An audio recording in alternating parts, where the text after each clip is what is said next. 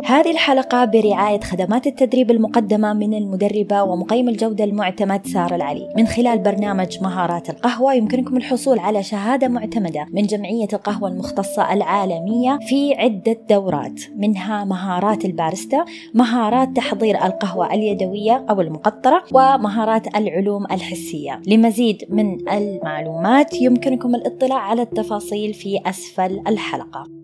أهلا وسهلا فيكم معنا في حلقة جديدة من حلقات بودكاست يوميات خبير قهوة من منصة مابت فورورد. تكلمنا في حلقة من الحلقات السابقة من عام 2021 مع لي صفار عن سلسلة التوريد في عالم القهوة، وشفنا كيف أنها هي معقدة جدا، وكيف أنه القهوة من يد ليد وممكن أحيانا نفقد المصدر، وكيف أنه إحنا نحاول في عالم القهوة المختصة أنه نقرب المسافات بين المستهلك والمزارعين، وإيش الجهد والوقت والمادة والاستثمار اللي ينحط عشان يوصل كوب القهوة بالشكل اللي هو عليه عندكم وتقدروا تستمتعوا فيه. فنفس الشيء نبغى نتعرف الآن على سلسلة التوريد في الشاي، هل هي نفس الشيء أو في اختلاف، وإيش الصعوبات اللي تواجهكم في عالم الشاي بالنسبة لسلسلة التوريد والتضخم اللي قاعد يصير في العالم مع كوفيد والجائحة، وكمان الخدمات اللوجستية. فهل قاعدين تتعرضوا لنفس الصعوبات؟ وخلينا نسمع منك أحمد العيدان. يعطيك العافية أختي سارة، وأسأل الله يوفقنا إن شاء الله وياكم. موضوع وايد شيق وممكن يكون متعب شوي، خاصة أن عالم القهوة وعالم الشاي بالأخير هم كلهم عبارة عن سلع قاعدين من مصادر. واليوم ما راح أتكلم عن موضوع الشاي الاستهلاكي والكوميرشال اللي نحصله في السوبر ماركت، لأن احنا ما راح نخلص في موضوع there is no traceability نهائيا. يعني ما لما يكون الشركة owns states اللي هي تسوي منها البلندز والأشياء هذه، تملك المزارع، فنعتبر الموضوع شبه منتهي. يعني نتكلم عن موضوع العالم الشاي المختص. فالشاي المختص يعود على أن في بعض الصعوبات اللي تواجه الأسواق نفسها، مثل ما تكلمنا من قبل لي صفار وغيره، أن الصعوبة تحصل في العوامل في عملية اللوجستية بشكل كبير، والأوضاع اللي احنا عشناها في السنين الثلاثة، اللي احنا السنة الثالثة هذه احنا قاعد نعيشها اليوم. الأساس لما نقول لو ناخذ الشاي يزرع في مرتفعات مختلفة، ما عند السبيشاليتي تي ما له علاقة في الالتيتود مثل ما هو موجود اليوم في القهوة. فاليوم لأن الشاي عندنا تصنيف لهاي ماونتن تي، في أنواع من الشاي تتصنف على 800 متر و600 متر و400 متر من سطح البحر. فهذه كلها أنواع من الشاي إذا تمت في مقاييس معينة فصارت سبيشاليتي. في معظم أنواع الشاي الياباني على 400 متر و500 متر، والكيلو يوصل ل $14,000. يعني مو موضوع يعني إنه هو كان سبيشاليتي أو بهالشكل. فإحنا اليوم نتكلم عن موضوع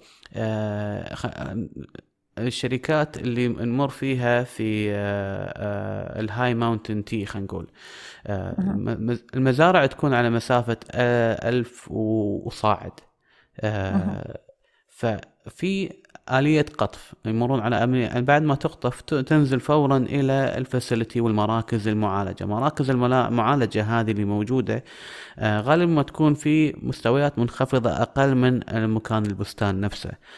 يتم فيها معالجة الشاي بذبلة ويمر في مراحل تصنيعه إلى ما يوصل المرحلة النهائية كأن الشاي مستعد إلى الانتقال إلى المرحلة اللي بعدها، إلى مراحل نقاط التوزيع.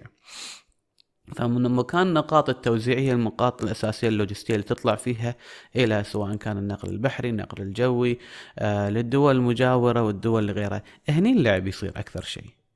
هني بعض الدول وخاصة من الدول اللي نتكلم فيها كثيرا اللي هي تايوان، يقولون والله احنا قاعد نصدر يوصل في السوق مثلا خلينا نقول 50 طن من الشاي الهاي ماونتن أولونغز مثلا، اللي هو بالأخير ما انتجوا إلا 17 أو 18 كيلو 18 طن، والباقي كله يسمونه adulterated tea.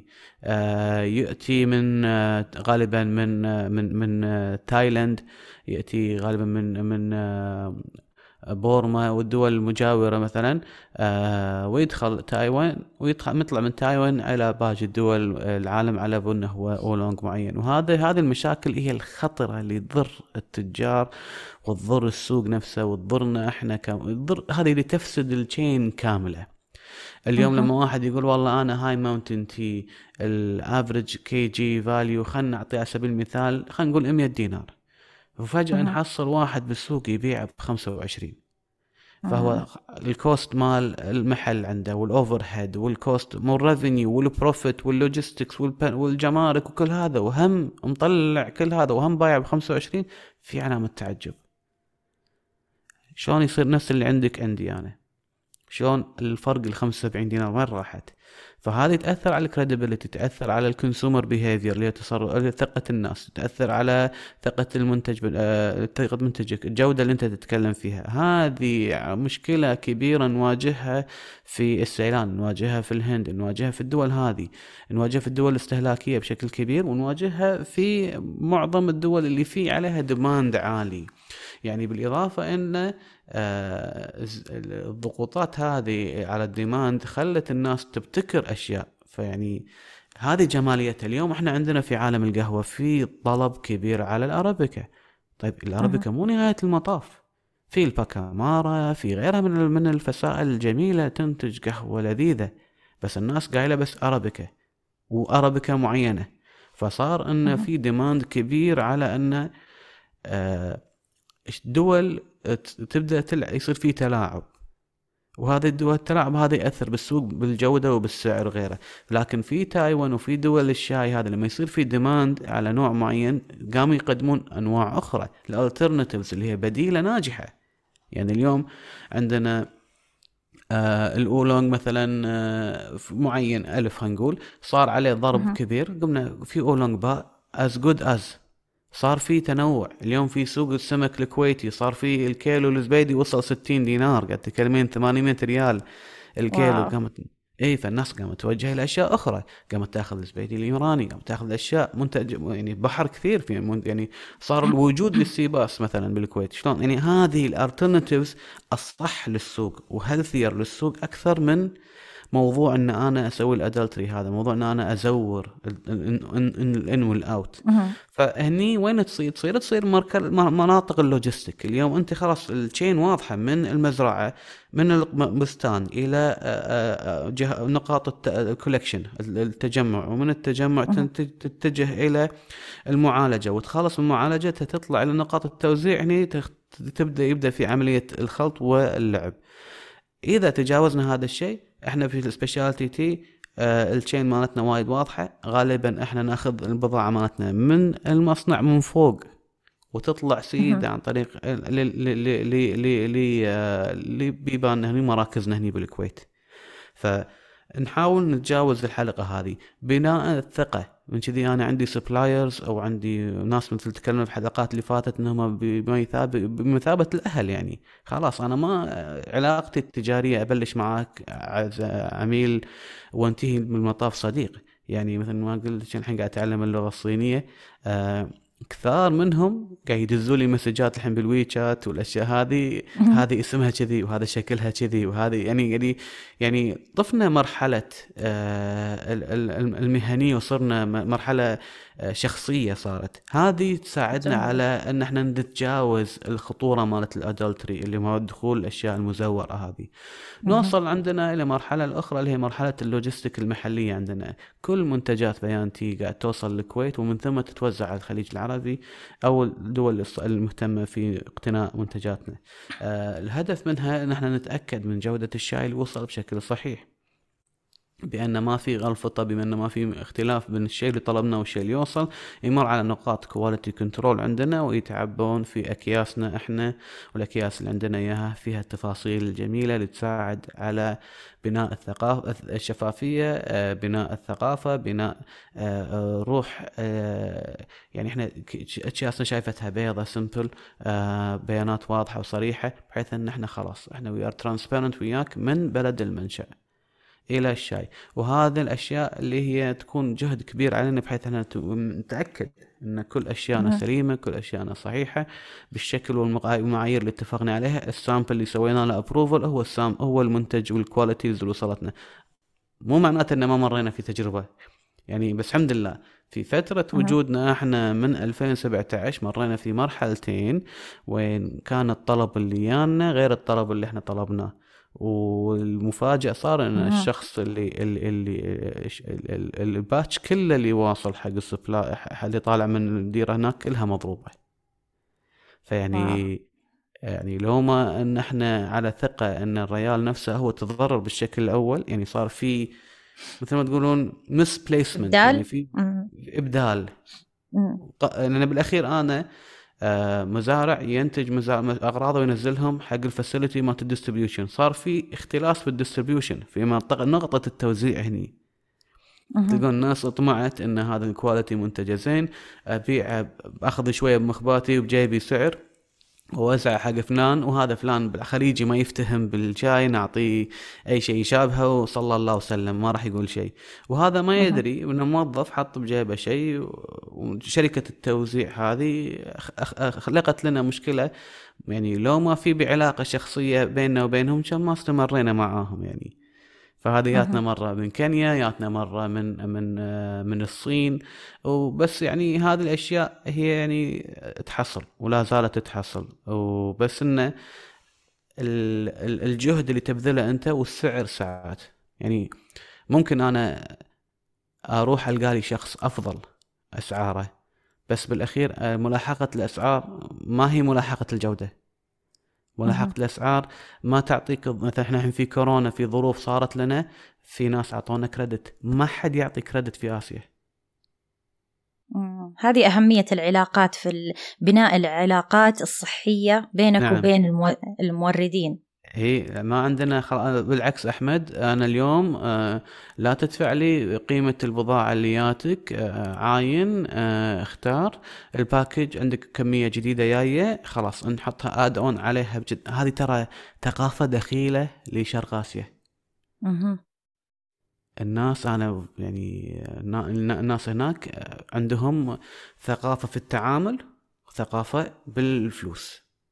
أنا أتعامل معاك لا تكلمني عن الفلوس، لما أقدم لك الشاي لا تكلمني كم الكيلو، خلني أتكلم وأشرح لك وأقص لك وأسوي لك وكذي.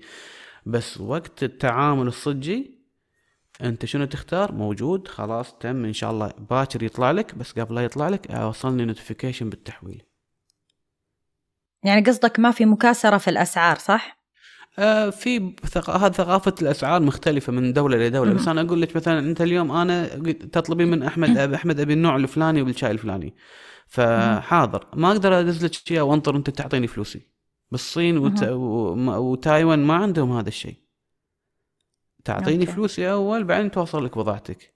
الحين مع كورونا ولأن في ثقافين في رفجة من 2017 نفس الأسرة نفس الناس نفس المجموعة، فقال لي أنت تبي شاي آخر بعد؟ قال لي خلاص أنا أدز لك الحين بضاعتك وأعطيك وراها سامبلز تختار منها، وبعدين نتحاسب حسبة واحدة عن البنك. هذه حالتي تحويلة البنك الحين معي يعني. وين وصلنا وين كنا؟ بس هذه ثقافة دخيلة يعني. هذه احنا بس حلو بنيتوها مع بعض يعني وتأقلمتوا مع الوضع. نعم يعني لو احنا في أسوأ حالات ما في حركة مثل الحركة اللي قبلية، ما كان في كاش فلو، شلون نقدر نشتغل مع الناس هذه؟ صحيح.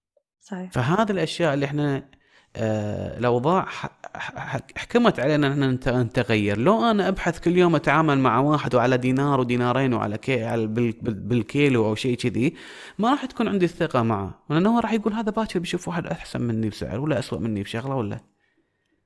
فما في ما في ما في ما في ما في ريليشن، ما في علاقة، ما في ثقة. فهذه الأشياء اللي أنا وايد ناس أنا لحد الآن مستغرب أن دفعتي الأخيرة من تايوان ما دفعت لها شيء للحين. لا بس شيء جميل التعاون حلو جدا. وبالعكس احنا دائما كمان نشجع انه تكون بيننا وبين الموردين علاقات فيها استدامة، عشان هذا المورد وقف معاك في لحظات فعلا كان فيها تحدي فيها صعوبات من جهتهم ومن جهتك. يعني بالعكس يعني هذه العلاقة انت ما قاعد تفكر أنت قاعد تعطيله كل التقدير والاحترام للمنتج اللي قاعد يقدمه بالطريقة اللي أنت قاعد تقدمها، وباحترامك لهذه المنتجات وتقديرك لها وتقديمها للسوق السعودي ولا الخليجي أو العربي بالشكل اللي فعلا هو يفتخر فيه. وفي نفس الوقت مقابل هذا الموضوع هو قاعد يقدم لك هذه الخدمة. اي والله يعني شيء صراحة يعني تجربة يعني من الاشياء اللي كوفيد، حياة كوفيد هذه اللي شيء تغيرت كل شيء، غيرت وايد قواعد، كسرت وايد قواعد.